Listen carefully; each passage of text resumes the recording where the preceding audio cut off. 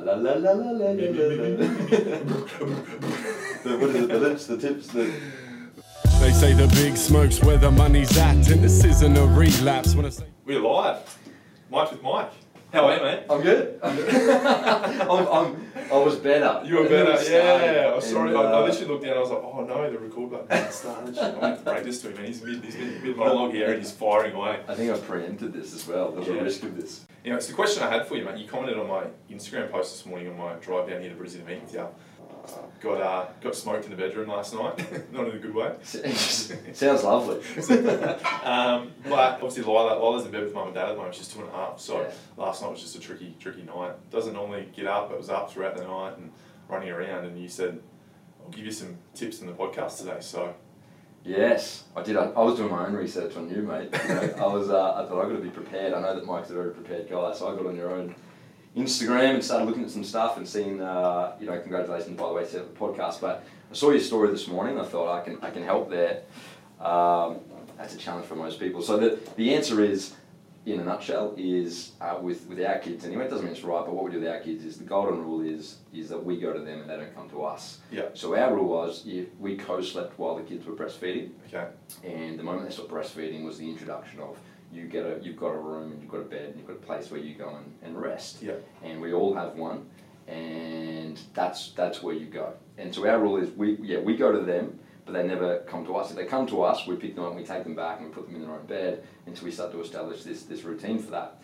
And the reason why that's really important is, I often, in speaking with other parents, in particular men, I find that as much as they love and adore and their kids are their world, there's always this tinge of resentment of what it did to my relationship, you know, and the relationship came before the kids. So in our mind, we always had this place that we want to go back to. You know, it's like grass is greener. You know, before kids, we had whether we had sex a certain amount of times, or we had this more intimate relationship, or we used to talk, and they didn't have time for me or energy or whatever it is.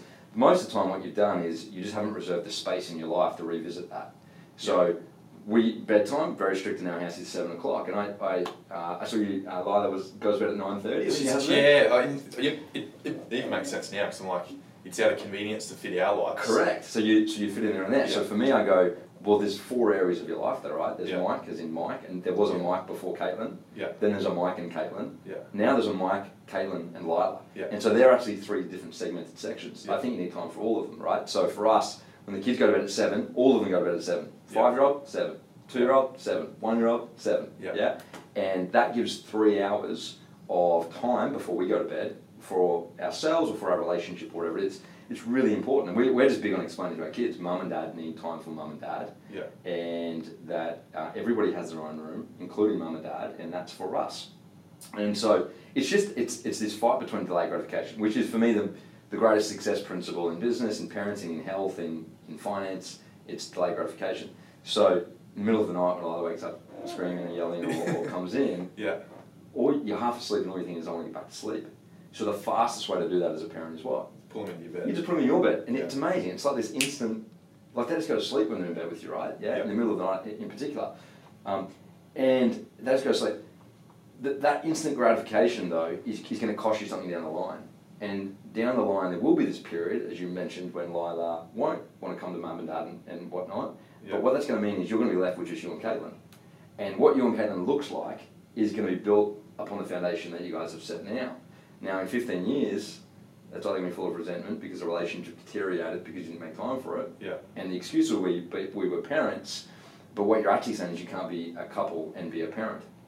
I think the greatest thing you can have to do for your kids is teach them how to win in those segments of their life, right? Yeah. So making it really, really, really clear to them throughout that period. So it's delayed gratification of basically the conversation in your own head is I need to win the fight between how I feel now, which is tired, stressed, whatever, and what I want next, which is I want a fantastic relationship with my partner, so I can model that for my kids in particular, right? So rule is, we go to them and they go to the bed.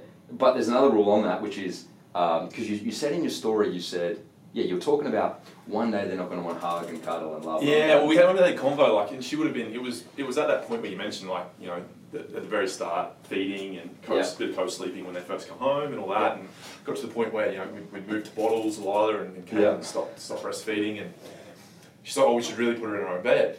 And I was like, yeah, but I really like the cuddles. I really like the morning laying there with her and that sort of stuff, and that's not going to be there forever. Whether that was, and I don't think that was a response of going like, I'm not willing to do the work to put her in her own bed. I was just like, I really like that. Sure. But probably didn't think about, what is the cost? What's because everything has a cost, obviously. Sure. So here's what I found though. Yeah. When they lay in bed with you, yeah, they're rarely with you as much as they are just around you.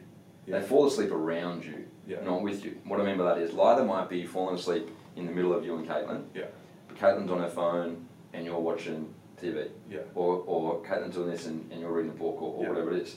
And Lila's around you, but it's not as intentional as most people make out in their head. yeah, So the way you replace that is, if they're in their bed and you go to them, is it's 100% focused on bedtime with them. yeah, Right? So and they're all different. So Fox likes to read books, but Nala likes sleep meditation.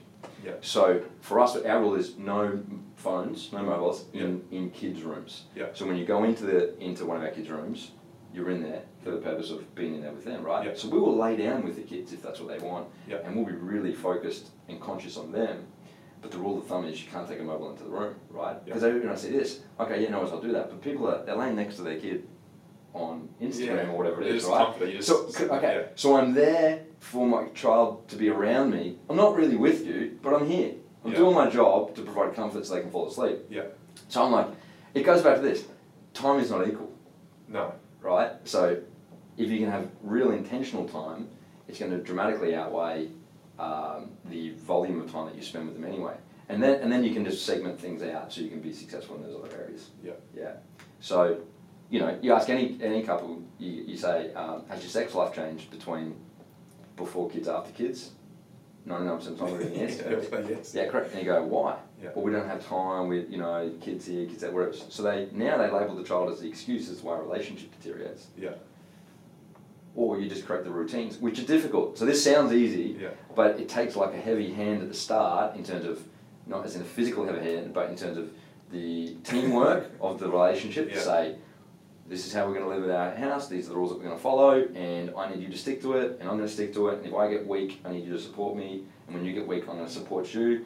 But the reason why we're doing this, and selling yourself the reason why we're doing this is there is going to be a life after the kids being here, and that life is going to be you and me, and we need to take care of that today, because we're not going to be able to fix it later. Yeah. Hey legends, that is part 1 of my catch up with Dan. Unfortunately, some technical issues, we didn't actually capture the podcast, so the audio that you were hearing was from a camera set up in the room during episode 1, which explains the quality. Thankfully, Dan let me catch back up with him 3 weeks later, which worked out really well because I could let him know where we were at with getting Lila into her own bed. Here we are, we're live. Episode 1, 2.2. Part 2. So thanks for your time again, mate. Thanks for your time. No worries. I might even start just giving a bit of an update. Obviously, for listeners out there, we're gonna staple. They've just listened to part 1, which was the advice you gave me about 3 weeks ago about giving the attitude towards having little ones in your bed versus strict guidelines around sleeping. So we're on the path. We're 2 weeks in. Okay, we've had to get a baby gate. We got a magical light that's apparently going to make her sleep better. But she's going to bed at 7:30 consistently. No TV after 6, or no TV, after dinner. Mm-hmm. So once dinner starts cooking, TV goes off, and it's going well. We're getting there. So I think the record so far, we got it down to about 25 minutes one night. So awesome.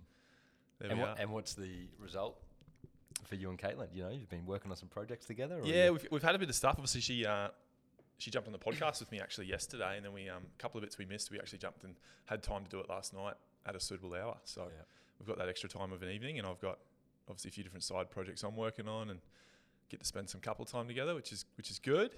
Nice. And we actually take it in turns, so we night for night of who puts her down, and also that person's got to get up throughout the night if she wakes up as well. So we normally get to wake up at about 11. Yep. And then at about 3 as well, she'll wake up again. So that's good. We have this rule around who has what child. Yeah. So we've got 3 kids, obviously. So Megan always has the baby. The baby, needs mum, and especially if it's reliant on mum for food and whatnot. So I have the other 2. So the roles change every time you have another child, sort of thing. Yeah.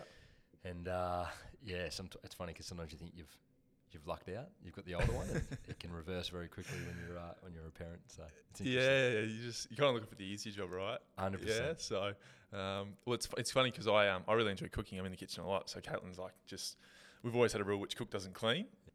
So, which also means that obviously on bath time, because Lila knows the routine. Like she finishes dinner, she's bath. So I do baths while Caitlin cleans. So if we ever get a cheeky takeout, I'm like, is it your turn to bath? I love bath time. I do bath time. I do bedtime. I really enjoy that time with the kids. We're just talking to another parent the other day who's asking for some advice, and we're talking about categorizing the activities you do at different time slots during the day. Like you've got your morning, you've got your midday, and you've got your afternoon and your evening, and actually having a whiteboard, for example, in your house, which puts all the activities that your kids like to do, but it categorizes them when they should be done. And it's kind of this awareness tool for the child as to what hypes them up and what calms them down and what's relevant at a different part. And that's, the stuff we spoke about last time. That's another degree you can go to so that Lila knows. You said no TV, for example, up to 6. Well, sometimes there's certain activities you double down on in the morning and you really refrain from the afternoon. They can choose an activity from a category in the day. Yeah. And you just, all you're doing is you're trying to stack the odds in your favour. Yeah, for an easy bedtime, and I spoke about why that's important last time for your relationship. So you get better at it, and you design it for your own family. But even like we try and obviously limit TV, but I know at the moment it's probably really hard for a lot of parents out there, given that we're stuck. A lot of parents have got their kids at home all day long, every day, and restrictions have just been eased a little bit, so we can get outdoors, and we're making a conscious effort to get down to the beach a little bit more, given that we're on the sunny coast. But even as something as simple as like, if the TV's on in the afternoon, one, what is she watching? Yep. And two, like turning the brightness right down. Because there's a cartoon by ABC, which is called, I think it's called Cocomelon, and it's literally like crack cocaine. It just sends her crazy. Like she's running around the house screaming this little show. So I think, we don't have we haven't had a TV for, what is it now? It would be 6 months now. Okay. No TV in the house. No TV in the house. So Fox, who's almost 3, he's 3 in June, he picked up his soccer ball and threw it at the TV. We only have one TV. It's a rule of ours. No TVs in bedrooms. Yeah. Including ours. Ours is the love nest, not the movie nest. Yeah. So we no TV in there ever. So we have one TV, and he's picked up his soccer ball and he's thrown it into the TV, broke the TV screen. So we just decided we just won't get another TV. And we didn't know how long it would last. Yeah. So 6 months all through the coronavirus shutdowns, we've had no TV for us or for the kids. So we have laptops and we have other things if we need to. But mate, we found a way. So you've got the formal sitting room in your house now, which was once a lounge room. Yeah, before TVs. Before TVs existed. Some people just think this guy's an idiot. Yeah. Who is he? No TV. What about the footy? Yeah. Well, you know what? If the footy season was on, I reckon we'd have a TV by now. Yeah. But because the footy season was cancelled, I was like, we don't need it. There you go. If anyone works at Retrovision, or JB Hi-Fi, May 28th. Yeah, as soon as the footy starts, I'll change that. So we better release this podcast quickly. So, but also yourself, mate, you've had obviously a lot going on in the last 3 weeks. Yep. And in the last 3 days, even more so. Yes. If anyone sees the footage of this, you'll see I've got some crutches next to me. And actually, after this podcast recording, I'm off to the doctors to find out the extent of some damage. So I had a fall. I was chasing toads with my kids around my backyard, 3 days ago, and I had a slip, fell into my pool. Actually, I had a slip into my pool, and it looks like I may have ruptured my ACL and done some other damage in my leg. So, and it's not the first time for you, mate, that you've done. Yeah, this will be the third time. If that's what it is, it'll be my third knee reconstruction. Ouch. Yeah, not fun. Oh well, we'll get there, mate. Yeah, the post you put out actually was really, really good because you're talking about like a mistake lots of people make, and we've all made them before. But usually when one thing doesn't go your way, people have a tendency to lead that to 2 and 3. We compound our errors, or we continue to make mistakes. Like you sleep in, so therefore you don't do your normal routine, or you don't go to the gym, which also leads you to being late for work, which makes you miss that appointment, which makes you miss that, and things compound, and before you know it, you're living in chaos. So anything have you done personally that has maybe tried to prevent that? Like I know obviously you spent some time remapping out whatever it was on that sketch pad about your post, but yeah, I got quickly into work and what I can control and creating different things. But you're right. Listen, I think culturally, we've decided that bad things come in threes. You know, it's a regular saying all around the world. You know, bad things come in threes. Somebody kicks their toe and they says, "What next? What next?" And I think whenever you're waiting for what's next, you'll find a way to create it. So for me, I instead just got to reverse that psychology a little bit so it doesn't become self-fulfilling. So if I'm feeling negative, and I'm not saying that I don't get negative and I don't have setbacks, what I'm actually saying is this is a setback, but let's let it be one setback and isolate it to the category of my life that it lives in. So this was a physical setback, but it wasn't business, and it wasn't financial, and it wasn't physical, and it wasn't mental, and it wasn't relationship, and it wasn't with my kids, and it wasn't, none of those things were affected unless I make them get affected. And so I really want to isolate it to its point. And I spoke in that post about my goal is to create a net gain, which is to protect my attitude. So I do this very quickly. So if I have a setback, I want to really hustle and work hard to finding neutral ground and then a net gain for myself. So I start to focus on, I've got a net gain out of this as opposed to I've got a net loss out of this. So hurt my knee. I very quickly went, what's the category of my life I could very quickly go and improve in? And I go and I work hard in that. And then what's a second category or a second thing that I could achieve, which now takes me to 2 up, 1 down, which means I'm one up in a game, basically. I try and look at it as a game. So, I started getting more aggressive on some other projects that this would only allow me to dive deeper into when this happened. Yeah. And you mentioned that like people do that, because that saying is, bad things happen in threes has been passed around forever. I feel like it's an institution. Like everyone knows it. You say that, everyone kind of can finish that sentence for you. Do you believe in that concept of self manifestation? Like people talking things into belief? Like I think it's the starting point of manifestation. Yeah. So I got asked once if I believe in the law of attraction, and the answer is yes and no. I don't believe that you attract things to you. I think that you move towards things, and when you move towards things, things move towards you. And I always use the analogy of it's like kissing somebody for the first time. You go 90, they come 10. If you go 100%, you're a creep, and if you only go 10%, they're not sure. So then the other person's not going to come the other 90%. So you've got to make a move, and if you make a move towards things, things will find their way to make a move towards you. So, manifestation is thoughts become feelings, feelings become actions, and actions become results. But I think before thoughts is talk. What we think about, what we talk about, and that could be self-talk, talking with others. It could be gossip. It could be good things, bad things, whatever. But it's talk, and talk creates thoughts, which creates feelings, actions, results. So I do believe in. These conversations we have being the starting point of manifestation. But manifestation is different to attraction. Yeah. Okay, and then with I think we actually didn't get it last time, but for yourself, your background, mate. Like, tell us a bit about, I guess, young Dan growing up. Broad question. Broad question. Yeah. Mate, young Dan growing up is listen, aspirations to be a serial entrepreneur? Yes, no. No. Listen, very young, I didn't know what good and bad and rich and poor was. Do you know what I mean? I was like any other young kid. I grew up in originally a very religious family. My dad was a pastor, and as I come to learn as I got older, my dad was actually taking advantage of the church. He was quite a bad man, a very smart man, but used those things for his own self gain and not to serve other people. Was very pursuant of money and being successful. And when when those things didn't come to fruition, he was a gambler, for example, got himself in lots of trouble, so he moved a lot. And when he wasn't succeeding in those other areas, it became very violent. So quite a violent home towards, in particular towards my mum, but towards myself and my brother as well. And at 8 years old, I woke up to the police. It was a pretty horrendous night. I'll save the details for a further conversation, but tough night that night for all of us. But my mum in particular woke up to the police and a car which was packed, and it was basically, now's your chance to get out. Left, moved to Queensland, lived in the basement of my uncle's house for the first year or so, while we were on the waiting list for public housing. Once again, still didn't know what our real situation was still a happy kid, felt very loved, and active, and got a house. And I love telling the story. People say, "What do you want to be when you grow up?" And I say I wanted to be rich, because as I matured and I started to understand what our actual situation was, I started to believe that money was the answer to all of those problems. So the story behind why did Dan decide to be successful was, I'm 13 years old, the phone rings at my house.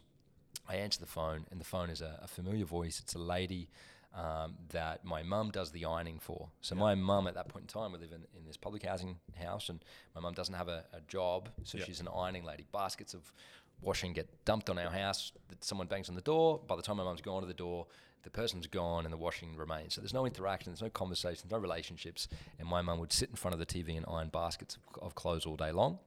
And my mum, the year that I was 13, I know my mum made $8,000 that year. So she had 3 kids. We made $8,000. And what happens is this lady calls and she says, "Can I speak to your mum?" And I put my mum on the phone. I sit next to my mum on the couch, and my mum's ironing these clothes. And she stops ironing and she starts to get quite excited. And I can hear the conversation with the ladies offering my mum a job. And it's for an extra $50 a week. And it's a babysitting job. It's to take care of this wealthy family's kids one night per week so that they can go out and they can have a social life. And my mum's very grateful. "Thank you so much for offering. That's amazing. Yes, I can take the job. When would you like me to start?" And the lady says, "We need you to start tonight." And my mum says, "No problem. I can definitely start tonight. Thank you so much once again. I've only got one request. My daughter is sick. She's in bed. Can you bring your kids to our house? I'm not going to be able to come to your house." Yeah. And the lady's quiet on the end of the phone before she comes back and she says, "Listen, no, that we can't do that. You need to come to our house, take care of our kids, or I can't give you the job." And my mum begs this woman on the end of the phone. She's begging this lady, to just be this one time. "I can come to your house every other time, please. I really need this job. $50 was a lot of money for us. It was the difference between getting our food from Lifeline and being able to go and buy the groceries, right?" And the lady says, "Listen, Petrina, I don't want to put my kids in that environment." And she hangs up the phone. And my mum bursts into tears. I'm sitting next to my mum. Bursts into tears, like hysterically, ugly crying, we call it. And I'm trying to console my mum. What's wrong? And eventually she turns to me and she goes on and gives me this 15-minute rant on why I need to be successful. When the lady said that environment, what she meant was that part of town, in that type of house with these types of people. We had a concrete floor at the time. We're in a housing commission block, right? So we're surrounded by low socioeconomic people, high crime, high violence, all these things. And so she proceeds to tell me in just this like verbal diarrhea, like just throws it all on me, that money was the answer to all of her problems. I'd still be with your father if we had money. My brother, who is in jail and will be in jail probably for the rest of his life, is, your brother wouldn't have done those, these things if we had money, and you and your sister wouldn't have to, walk to school if we had money, and this wouldn't have happened, and this wouldn't happen, and this wouldn't happen, and you promised me that you're going to go and be successful. And so Mum literally puts this thing into my head that I have to be rich, and that money would have solved a lot of the problems that we experience, and that would help me. And so when people say, "What do you want to be when you grow up?" From 13 years old, literally sitting on the couch that day, I just decided I was going to be rich. Yeah. I didn't know what the strategy was. I just knew that at that moment in time with my mum crying in front of me, that I wanted to stop that pain. And that if she told me that money would do that, I was going to find a way to make money. And you spoke about footy a little bit in our last conversation. The following year, I moved schools and I used to play basketball, but all the kids at the school played rugby league. And they said, "Hey, we don't play basketball here. If you want to hang with us, come join the football team." So I went and I played a game of football, and there was a scout from one of the clubs at the game. I played one game of rugby league as a teen. I played when I was little, but as a teen, played one game. 3 weeks later, I was flown to Sydney. Yeah. And probably about, maybe 5 or 6 weeks after that, I signed my first contract. And everyone says, why did you sign the contract? Like, what made you want to sign the contract? Well, the contract was for $8,000. I was 14 years old. Yeah. And the contract that I got offered was the exact equivalent of my mum's annual salary. And I remember thinking to myself, if I can get $8,000 for playing one game of football and I'm 14, my mum's like 40, man. Like, what am I going to be able to make by then? And so in my head, there was literally this internal conversation around, well, football will make me rich. So I'll go do that. Because people, I think I said this last time, people said, "Do you miss football?" I'm like, well, not like you think I do. Football was a strategy for me to take away pain in my family. Football wasn't a desire. Football was, I learned to love it, enjoy it as I got good at it, and I think I loved the accolades and the celebration that came with it, and the increase in my reputation locally and my friends. I don't know if I necessarily loved it the way people maybe assumed I did. I think it was an outcome I was chasing. Yeah. And so when I lost that, I went into business because it was just the next strategy. It was, I just need to find a way to be rich. Yeah. And that's come full circle now because, my real story beyond that is that was what we call, I'd like to call an external desire, like make money, external desire. Yeah. And you know my story pretty well now, that in 2017, 15 years prior to that conversation, I feel like I ticked off that external desire. My income was at an all-time high. My business was, hundreds of staff. I had sold some businesses. I'd done a bunch of things. And I suppose the outside looking in, the scoreboard said, from anybody's, assessment, that I had ticked off that goal, that I'd bought the house and I'd done the things, and Dan's, well done, he's rich, sort of thing. Yeah. But I also had never felt broker in my life. And I just had this conversation the other day, which was 2017, 2018 was the realization for me that I had money without any memories. And I had people wanting to be me, but the people I loved not wanting to be with me. Yeah. And that was, for me, the height of my career and the low point of my life. This thing that I pursued all this time, when I got it, I realized that it was an external desire, not an internal desire, which meant it didn't give me any fulfillment. Yeah. And it was a very, that's like this full circle realization that everything you thought you wanted isn't actually what you wanted. And then you go journey number 2. And I think everybody has 2 journeys. I think everybody chases the first journey, external, what everybody told me I should be pursuing. Yeah. And then the second one, which is the real honest, what you want for yourself, which we often, we don't know how to listen to until we realized that the external desire doesn't give us what we thought it was going to give us. And then we start to learn to go internal and go, what do I really want? Yeah. Yeah. Yeah. So I always talk about, like, something that I've learnt myself, and even probably some of the reasons for starting the podcast is exposure to different people and concepts and ideas have really helped me mature and change. And that's probably a big one. I always talk about, for me, it's about people defining what success is for you, and that can't be influenced by outside people and what they want for yourself, what you believe society thinks you need. And I think that's what you're probably touching on, the external evidence or proof or the scoreboard of being successful is something that we think society growing up, have that car or that big house or live in that place, and that company so big with so many people and making so much money is the goal. Do you think people can get to the second journey before ticking off that first one, or you think it's just a process we have to go through? They can. Yeah. 99% won't. Yeah. Because of the, we touched on this in our last conversation, people have an inability to learn. We feel the need to earn. We overestimate ourselves in the areas that we shouldn't overestimate ourselves, and we underestimate ourselves massively in the areas that we shouldn't as well. Yeah. We've got it all wrong, but I think that's also part of the journey. I mean, maybe the reason why we have an inability to take the wisdom of others is because we need the journey. Every journey needs a hero, and it needs a villain, and it needs a moment in time where you feel like they're not going to save the world. We know they eventually do, but you need these highs and lows and darks and lights in your story. That's life, right? There's a saying that says life is suffering. Well, maybe that's what life really is. It's overcome the challenge, overcome the challenge, overcome the challenge. And I think every solution brings about a new problem. My solution was money. Well, that brought me a new problem, which was managing family and myself and the balance of all of those things and chasing happiness beyond wealth and success beyond the boardroom. It was a brand new problem to go and solve. And I think let's just imagine a life with no problems. What would you do? I don't know what you would do. Do you know what I mean? But once again, it's a redefine. Yeah. It's redefining. There's a movie. I think it's called like Pleasantville. Caitlin introduced me to it, and it's like it's a world without colour. They finally get colour, and it's similar to that. Like everything's just plain. Everything goes well. Like there's no, and then all of a sudden someone brings colour into it. And they're like, what is this thing? And it throws people all out. I think it's called Pleasantville. Yeah, right. Yeah, where everything's happy, everything's okay. And maybe it's like no one can lie or something like that. Yeah, and then one person figures out how to lie, and it just blows it all up. But it's funny because it's normally the challenges. It's that make the movie, right? It's not everything happy in the end.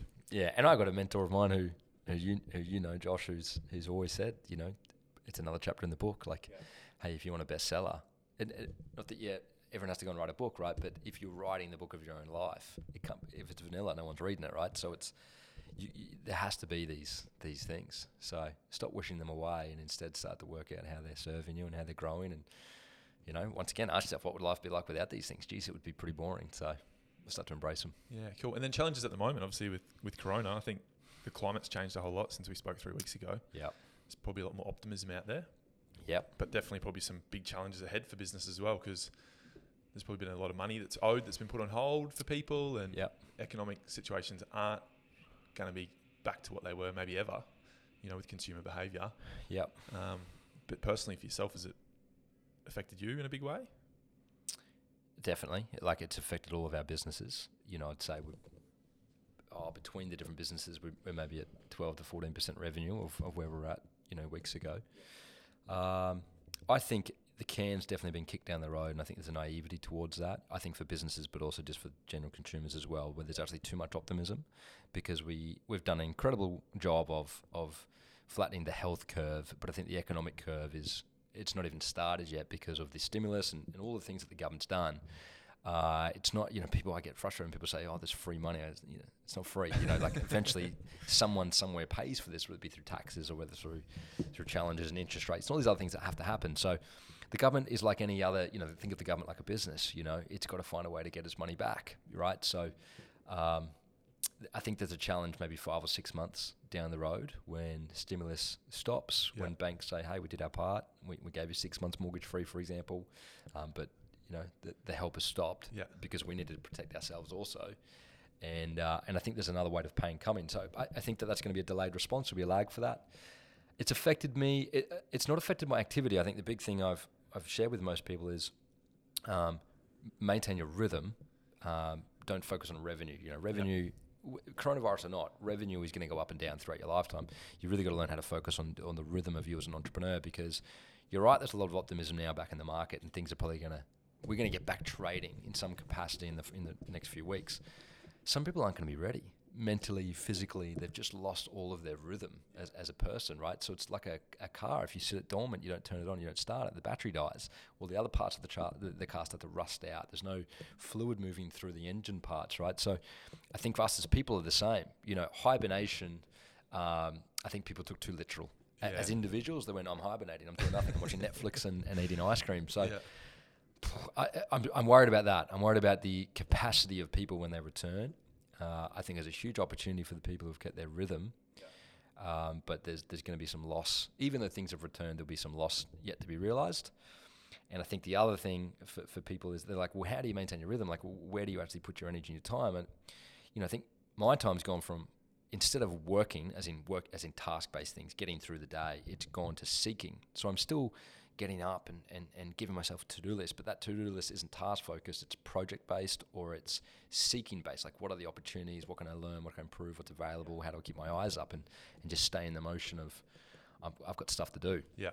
So I define success in this period as how good your heartbeat, you know, did you flatline or did you keep your heartbeat, your rhythm going, and how many projects did you tick off of that list of things that every business owner in the world has, the list of things that is one day I'll get to, like, geez, it would be nice to do, or what, but we just don't have time, we can't allocate resources. Well, you had the opportunity to do it now, and you'll probably never get it back. You'll probably never get this chance back. Yeah, it's weird, right? You never think, you go back through history and you go, well, everyone just got told it's okay to do nothing. Got paid. A lot of people got paid to do it, right? I'm like, I think this will stop and people will regret. I think they'll have a lot of regrets at the end of this. Like, geez, I should have done that project I had, or that passion thing that I wanted to pursue. There was a window of 6 weeks, 4 weeks, 8 weeks, whatever it was for the person, and I did none of it. Yeah. But, geez, I watched a lot of Netflix series. Yeah. I think there's going to be some regret. Yeah. So I think, for me, even if I didn't run a business, and people sometimes ask me, friends and things like that, who I used to work with as an employee and now a business owner, and there'd be people out there that are employed at the moment that aren't working. But I still think it's the same. For me, I'm like, it's still the same. Like, you should be working on you. Like, and I think even now, having ran a business, if I went back to being an employee anywhere, not that I have any intention to or want to, I think I'd be way better employee now because I can see things from the other side and understand the correlation between my business getting better when I got better. Mm-hmm. But even as an employee, I think it's the same. Like, if you wanted to get that pay rise or you wanted to get that extra position, like, now is probably the time to take that online course and absolutely come back to your employer more skilled. Stay employed. Yeah. I'm like, if I'm employed, everything is value oriented. So it's just like, how do I be the most valuable person in the business here? Like, I need to be, if they're going to let people go, I'm going to be last. Yeah. And then if I need to get rehired somewhere, I'm going to be first. I'm thinking about both those two things, and they're both just value metrics. How valuable you are to the current business, and then how valuable are you to the broader market if you had to go and be a job seeker again. I think employees more so than business owners should be thinking this way. You're missing the trip if you're not, right? You're like, it's massively naive. And once again, I think there's been a naivety that employees have gone, but isn't the government taking care of business? So therefore, why would my job be threatened? And that's a misunderstanding of the stimulus package. And one, does the business qualify? Two, what does it really mean? You know, the cash flow booster for a business, if you use my business, for example, I'm like, well, great, thank you. I appreciate that, government. You know, that'll help me for 7 days to pay some bills. It doesn't help me navigate corona, the whole COVID shutdown, right? So it was funny. I gave my guys I don't know whether I should do this, and it's not recommended for every business owner, but I pulled out the P&L report for my core people and said, this was last month, we did well, the activities we're doing generated a small amount of revenue with some other stuff that we were able to pick up in terms of work for a small team there, but I said, this is the big picture, guys, and this is what... Here's the loss. Here's the loss last month, so... I did that with my partner. That's a very nice car that we gave away. Correct. So what about for those employees, the businesses out there, or even sometimes other business owners? Like, what do you think? Is there a misconception or a myth associated with you getting to run a business or you choosing to run a business that you wish you could dispel? Yeah, change or shed some light on? How long is your podcast going to go for? I'll give you that. The first two, can I give you two? I'll give you two. First two that come to mind. First one is follow your passion. Yeah. I think that sets people up, one, to fail in business, because what you're saying selfishly is you're saying, because I'm passionate about this, the market should reward it. And that's not how you go and start a business. Business is built on the one simple fundamental structure of solve a problem for a profit. And there's a very basic question you can ask yourself, am I solving a problem? Would people pay for this solution? Would they pay me for this solution? And would they pay me first? And those questions, would they pay me first means, where do you sit in the marketplace? Would they pay me? Do they trust me? Would they pay for it? Or is the answer valuable enough that they'll actually exchange cash for it, right? Because some answers aren't worth money. Appreciate that, mate. Thanks. But the problem's either not big enough, or the solution isn't good enough to warrant a fair exchange of money, right? So if I was to try and set up a business, I'm just listening for problems. I'm avoiding my passion. Now, one day I think you can follow your passion when you've earned the right to potentially not have to make money for it. And I think when you go into business, especially for the first time, I think this is the myth for business is, if you want to get into business, go follow your passion. And there's quotes like, follow a passion, never work a day in your life. Great quote if you don't need to make $1. Where you just have this joy of working. But I don't think you should be following your passion if whatever it is that you're following your passion with also has to pay your bills. Because the risk is it doesn't, and then you continue to do it, but you start to attach this resentment towards your passion because the market's not rewarding you for it. So what ends up happening is I get hurt financially, I get hurt confidence-wise, and I get hurt joy-wise because I end up hating my passion. I resent the very thing which is meant to be not working a day in my life. So what I'll tell people to do is instead solve a problem, like go hit your lifestyle goals, then go start to pursue your passion goals. But do it once. If you could do it for free, you would. I've got a passion project of mine at the moment, but if I don't get paid for it, I'll survive. I have other income streams. It doesn't need to be my core income stream, or it doesn't need to be an income stream. Now I'm going to set it up as an income stream because I believe I'm solving a problem. I believe that the solutions that I have are worth a fair exchange of money. I believe that people will pay me. I have the feedback that tells me that, and I feel like where I could sit in the marketplace is quite high, so therefore that tells me it's a business. But I think the misconception is, you love art, set up a gallery. Being good at art and being good at selling art and running a gallery are two very different things. So there's a risk that you're not adequate skill set wise to solve the problems of people looking for art and to do it successfully. So that's one myth. Yeah. And just for the audience members, I'm not saying don't do the things that you love. I'm saying earn the right to do the things that you love because you love them, not because you expect the market to pay you just because you love something. It's a very naive and selfish look at the market and the way it operates. And I think that naivety gets people hurt. Second myth would be that you can't have both, that you can't have business and family, that you can't have money and happiness, or be an entrepreneur and be healthy. I think that broadly it is accepted that we're playing a, kind of this nil-sum game of either or. Like you either do this or you do that, but you can't have both. And that was this thing that was drummed into me by the villains that appeared in my own career as I was, 3 or 4 years into my business and then started my family as a young guy, and people literally saying, so what are you going to do? You're going to shut down your business? You can't have both, man. You can't do both. You travel so much. How are you going to pull that off? And, just this mass belief that you have to pick, you know. And I think, it's sad that women in particular have bought into that I'm not allowed to pursue business because I want to be a parent, or I want to be a mom, or whatever it is. And I think that's because people assume that to be a business owner, you also have to be a business operator, and they're two completely different things. But there's a misconception around that as well, you know. So I think if you structure things correct, you can absolutely have both. The problem is most people don't have the correct structures to free them up for that. Yeah. And would you say that the evidence out there for most people, whether they're a business owner or an employee, they maybe look at the boss and go, wow, that person is the operator? That's what business ownership looks like? That's the only evidence they see? Yeah, I'd say 90% of business owners aren't business owners. Most have a job, but that's also why most fail, because what they signed themselves up for when they got into business doesn't come to fruition, which means they end up running a poor business, which means they end up closing down that business, or it's not financially successful, or even if it is, the risk and stress and responsibility which goes with them generating the wage they're able to pull from the business, they'd be better off just to go get a job. But that's not because people shouldn't run businesses. It's that there's a lack of education around structuring a business. As an owner, you know, I always tell people, like, the definition of a business for me is a business is a leveraged money system. Yeah.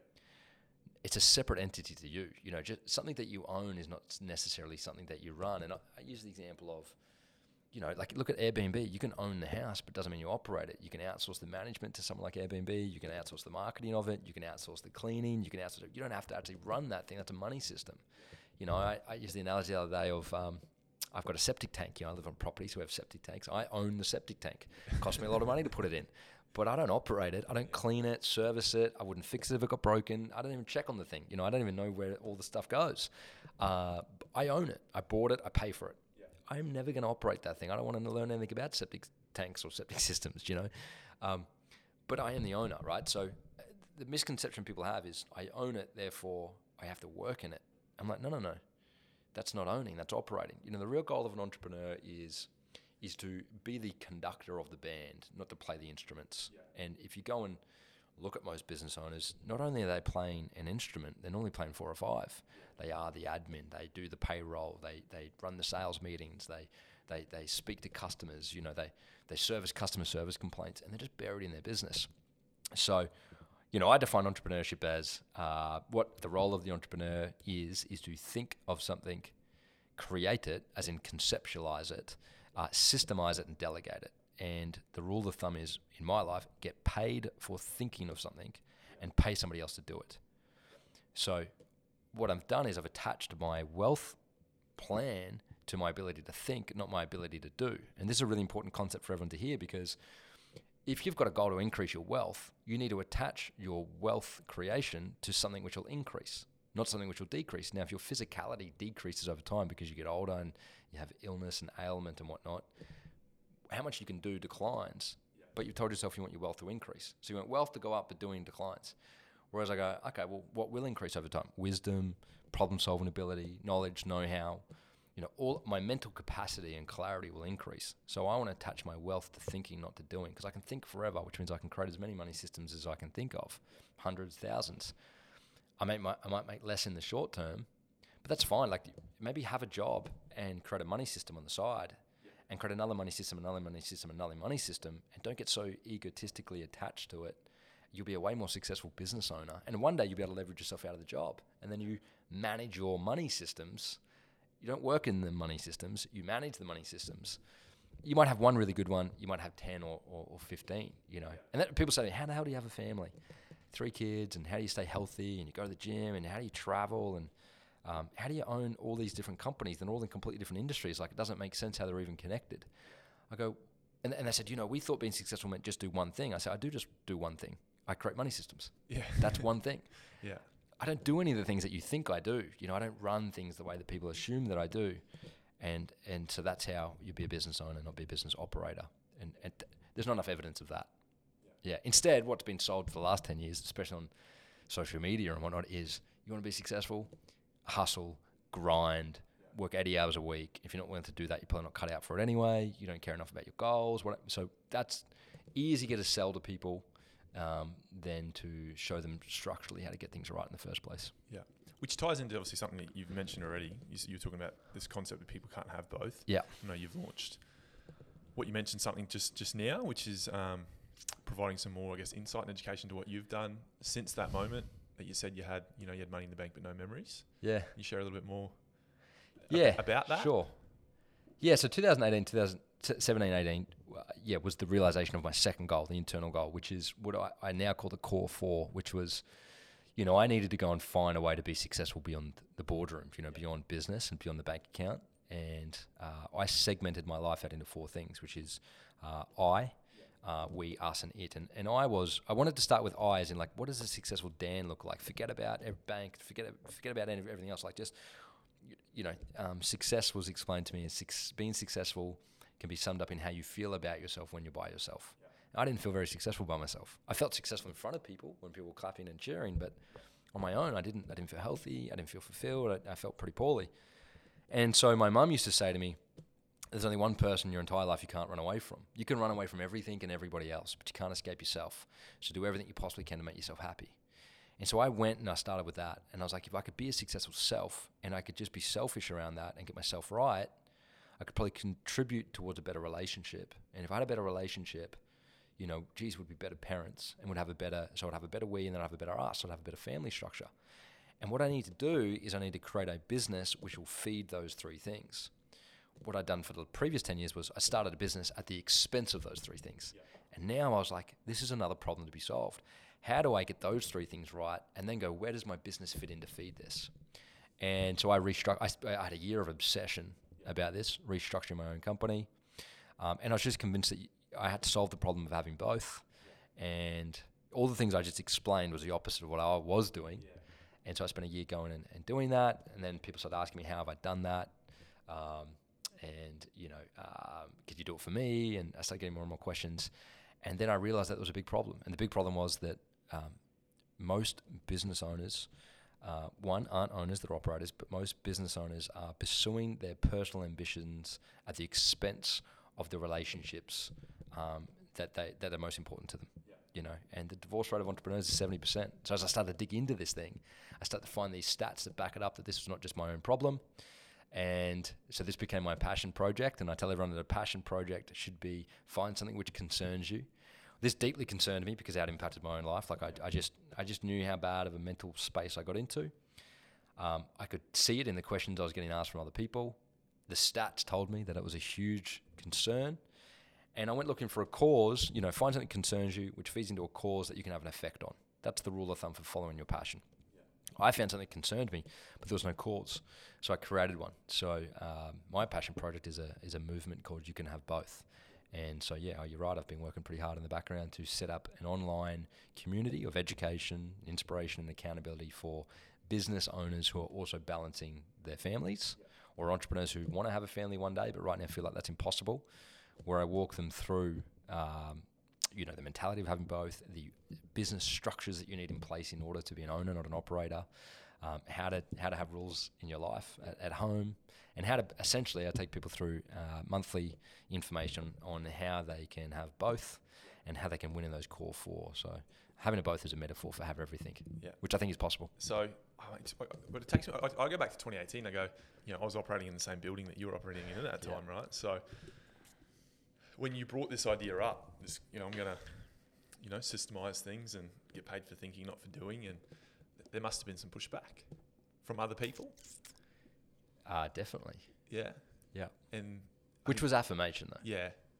That it is a problem, or well, I knew there wasn't enough people doing it. Yeah. If you get this mass pushback on your idea, you're creating enough noise to make you think that there's something worth pursuing here. Do you know what I mean? It's if you've ever, for example, tried to hide something from somebody, and you keep looking where you don't want them to look, like they're going to find it. That's kind of how I felt. It was almost like this mass market of self-development or business coaches or people around me didn't want me to figure this out. No, defensive. Well, yeah, because I mean, if you figure this out and you give it to everybody, it probably destroys a bunch of other markets. Yeah.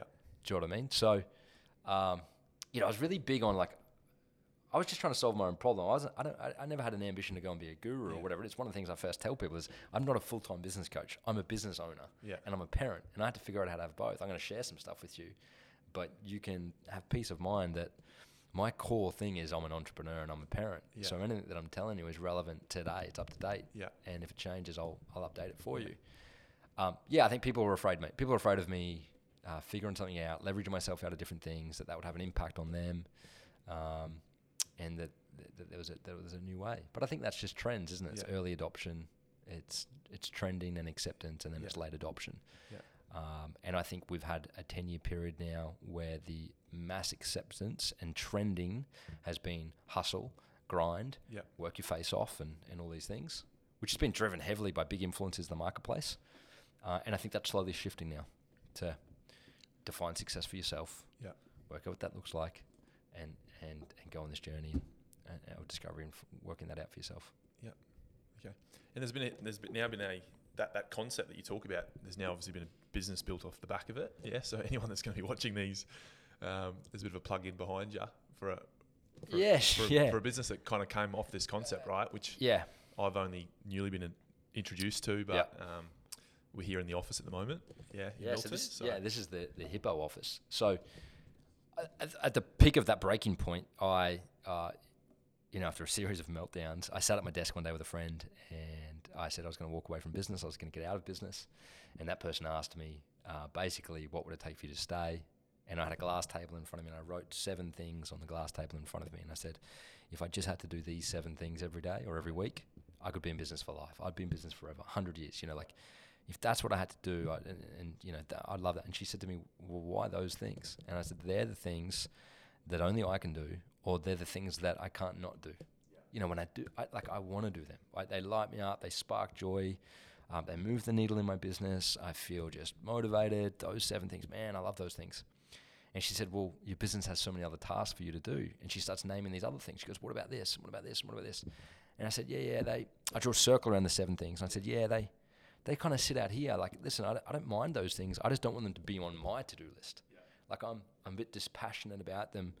I'm happy to step in every now and then. If there's someone else's and they're sick and I had to do it, I could do that, but I don't want it to be my responsibility. Like that, not for me. And she goes, okay. And she starts naming other things. I draw another circle and she starts naming all these other things. And I'm literally cringing and I'm like crumpling in myself. I'm like, oh man, it hurts me to hear. I'm like, that's why I'm walking away. Those things that you're talking about is why I'm walking away. Repetitive, mundane, administration heavy, compliance heavy. They're all the things I promised myself I'd never do. I feel like it's all I ever do.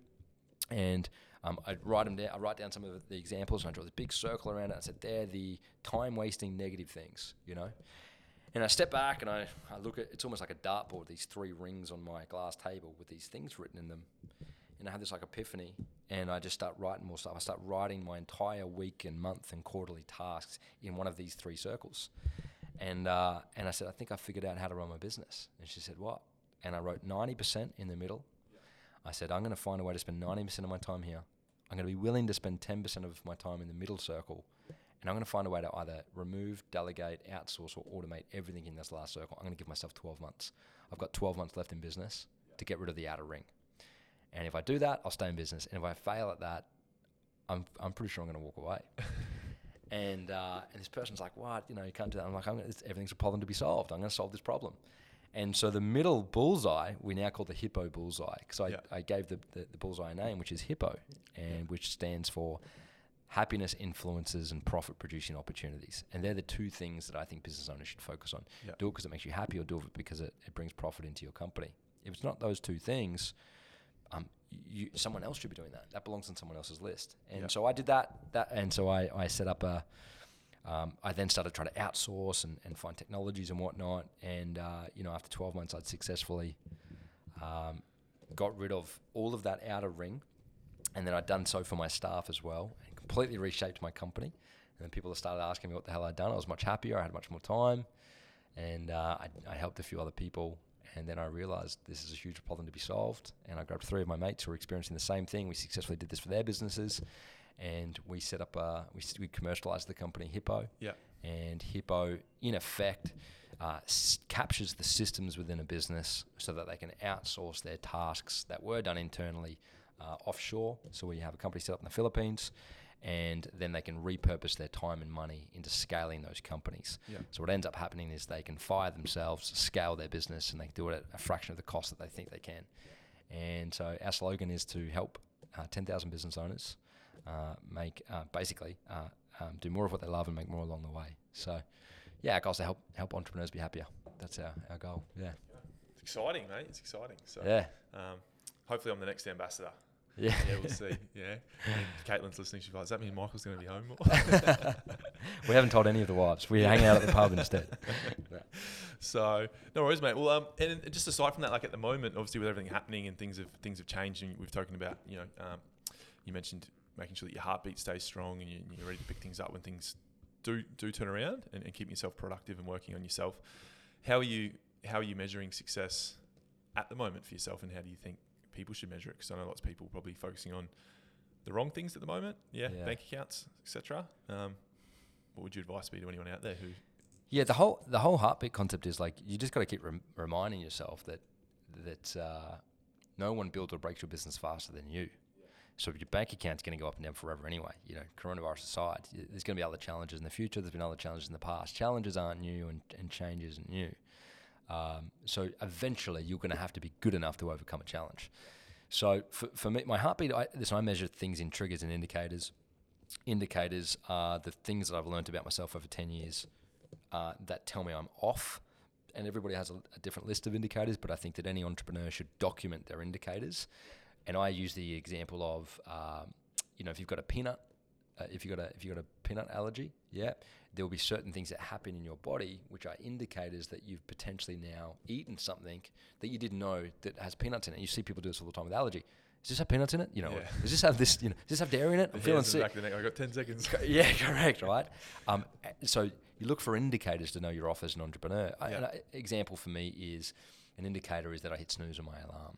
That's an indicator that I'm feeling unmotivated, I'm lethargic, I have no desire, I've not been looking at my goals, so I'm starting to hit snooze. So on the back of an indicator, then you create a rule. And so the rule for me is when I notice the indicator, so the alarm's going off and I'm hitting snooze, so that triggers this indication for me that I'm off, I have a rule. My rule is I move my phone where it's out of reach of the bed, which means I have to get out of bed to turn it off. But that's normally enough to keep me up. So there's a rule rather than relying on motivation. Triggers are knowing the things that trigger the indicators, and so if you've got an allergy, you know the things that trigger that. So you've got to find a way to avoid your triggers. But if you happen to hit one, know your indicators, so you can create these rules to avoid triggers, or these rules to mitigate the risk when you see an indicator to make sure that you don't go flatlining, right? So I've focused a lot on that lately, and I have some little systems that I use, some little documentation tools that I use for myself to be self-aware with that. So that's one thing to measure my heartbeat. And then project list, I mentioned earlier, is just how many things I tick off in this time. You've seen me, I've gone very hard at getting this passion project off the ground. And if it hadn't have been for coronavirus, maybe this thing never starts. It was conceptual for a very long time. I put softly out some information. But I've just gone so hard in the last 5 or 6 weeks where we've literally been we're very close to launch in a full-blown education system for business owners who are parents. I probably would have never got the opportunity to do that. But it was on the list. So a measure of successful for me will be, did I set up a new money system? Did I tick off some project lists? How was my heartbeat? Did I double down in some of the areas I was lacking in previous? Is a relationship better? Did I reconnect with someone from my past? All those types of things. Yeah, project list and heartbeat. Yeah, the podcast is exactly the same. It's conceptual, As soon as I announced that it was going to happen, I had a friend comment and go, mate, this was like Fiji last year. We're at a wedding and had a few too many Long Islands, and you were telling me about this, and I was like, I don't remember that, but it was in there. So I don't think people have never had more permission than what we've got right now to go full blown into whatever it is that you want to do. So, permission and lack of judgment. Yeah, I think because everybody is in the market for side hustles right now, there's far less judgment. If you're ever waiting for the masses to do what you wanted to do, now the masses are doing it. Now the masses won't be successful at it, but you can start with the masses and then outlast like the minority, right? So get started with the majority because you feel less judgment and you can build some momentum. And then you're going to eventually have to learn to back yourself as the tide falls away of everybody else and the world gets back to normal. You need to move from majority to minority and become, you need to become the difference, Yeah. So I think that's why it took so long for the mics to arrive. I think everyone started the podcast. Yeah, correct. Every footy player anyway. Yeah, I've seen a lot of them, right? But you know what? Listen, if Mic'd Up with Mike is still going in 12 months, 2 years, it'd be incredibly successful, got no doubt. You're a very successful person. People want to hear from you. If Mic'd with Mike stops in 3 months, you know that it was done with masses and stops with masses. So start with the mass and continue with the minority. I've read that Seth Godin, the marketing guru, always says yes to any podcast as long as they've done 100 episodes. So is that what your goal? Yeah, we knock out 100, we'll get Seth Godin on. That's good. I didn't know that. I might start a podcast. That's pretty cool. Yeah, apparently he says yes to any podcast with at least 100 episodes. So, wow. I'm sure we'll have you back on anyway, mate. I'm sure the listeners out there have enjoyed the chat and insights. Awesome. But if they want to find out a little bit more or hear a bit more from you, where do we find? Yeah, I'd say the best place to follow me would just be on my socials at the moment. So if you jump on Instagram, dancross.com.au. That's your handle, Dan Cross. That's my handle. Yep. It's also the website. If you want to go to the website find out more information about the movement that we're launching, go to that website and we'll be able to send you more information. So very excited by that. So spread the word. Thanks very much, mate. Before you go though, mate, I've actually got a gift for you. Oh. Yeah, so with all the technical issues, and you're very good with it, mate. You said I'm glad I was with you for number one when we had the mistake with the mics and the iPhone dying. So I messaged Megan last week and asked, "What is Dan's head size?" She said, "Which one?" So I've actually bought you a hat, mate. Oh, awesome! I hope it fits. Yeah, I'll just grab it for you, man. Hold on. What is it? Wait, which head is it for?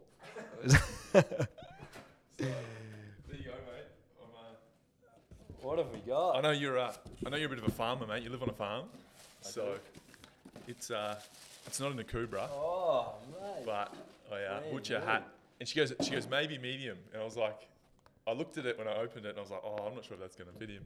Can I go headphones off? You can go headphones off, mate. Thanks everybody for tuning in to my chat with the one and only Daniel Cross. I'm sure you all enjoyed it as much as I did. Don't forget to check him out at danielcross.com.au across all social channels and his website as well. The next episodes will be out shortly. In the meantime, feel free to hit subscribe and please leave some comments below. Until then, be legendary. The trick I hold is the power of persistence. So in this instance, I could fall in an instant. I have my blood in the heavens.